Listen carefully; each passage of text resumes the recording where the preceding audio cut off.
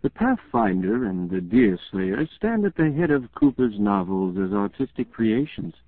There are others of his works which contain parts as perfect as are to be found in these, and scenes even more thrilling.